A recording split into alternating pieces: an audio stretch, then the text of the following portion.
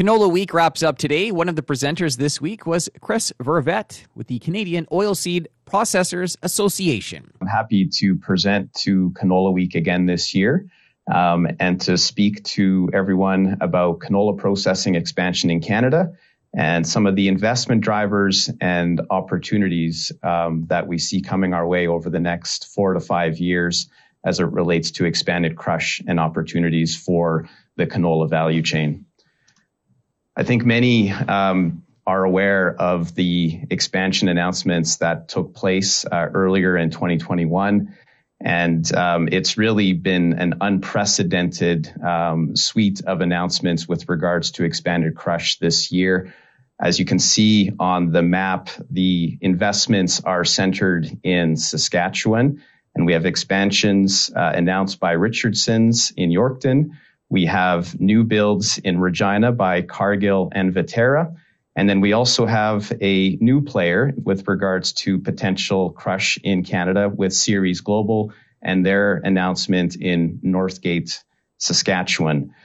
Combined, these 4 companies' investments total roughly $2 billion. And I'll unpack some of the other opportunities that are related to this expanded crush in subsequent slides. The next slide talks about the canola production and crush that has occurred over the last number of years, and of course where we see the crush projected going out to 2025. So as you can see from this slide, there has been strong growth in the canola value chain over the last 20 years, whether it's on crush capacity, actual crush volumes, and of course canola production. So in 2020, the capacity for crush was approximately 11 million metric tons a year. And what was actually processed or crushed in 2020 was 10.3 million metric tons. In 2020, we had nearly 19 million metric tons of canola production. So when you look at crush relative to canola production in 2020, it was about 57% of total production. So more than half of what is grown in Canada is processed in Canada.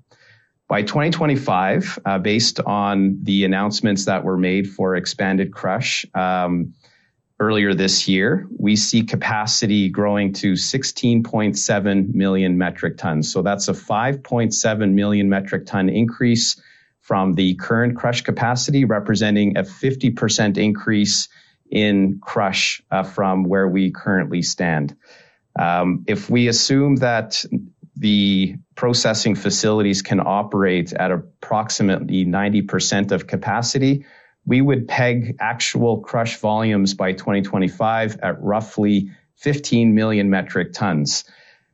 We do hope and we have confidence in the canola industry's ability to produce more canola. We, of course, as a value chain, have a target of 26 million metric tons of canola production by 2025. And if we see that production come to fruition and we see the crush expansion come to fruition, the amount or the percentage of crush by 2025 would be 58%. So what I'm trying to explain here is that although we see a large amount of crush expansion, as long as we do continue to see the production of canola increase as well in this country, we still are roughly processing approximately half of all of the canola that is grown in this country. So essentially, crush expansion aligns with the value chain and the Canola Council's goals out to 2025. That was Chris Vervet with the Canadian Oilseed Processors Association.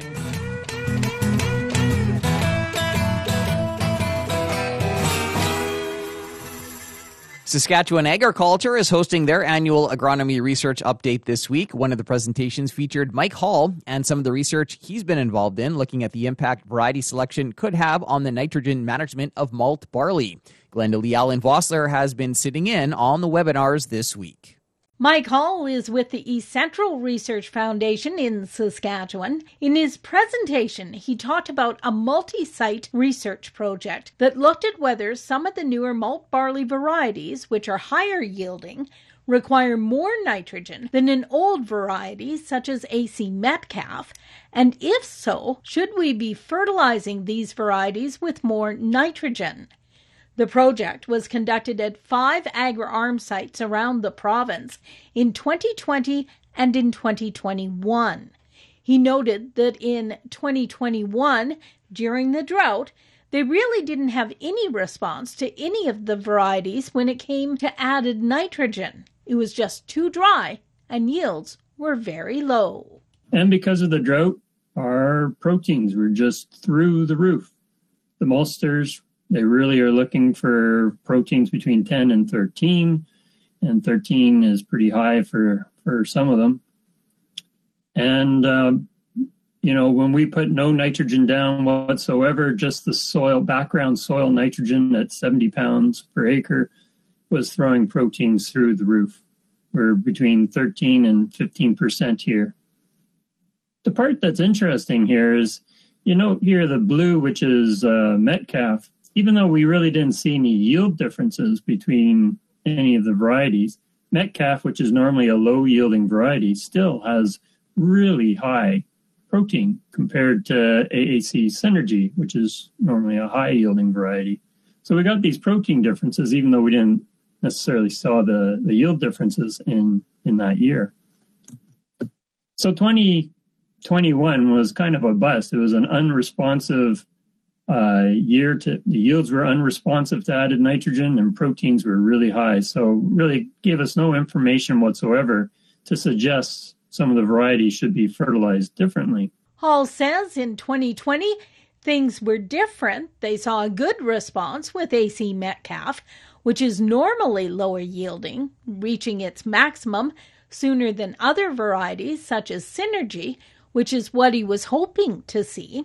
And likewise, the proteins were different too.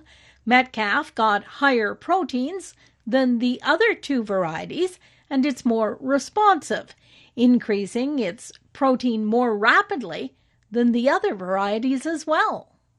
That was exactly what I was hoping we would see, because this means that at a given nitrogen rate, Metcalf is going to have more protein, and it means that it's going to reach a maximum where it's not going to be accepted earlier. So it needs to be fertilized with less nitrogen relative to the higher yielding malt varieties.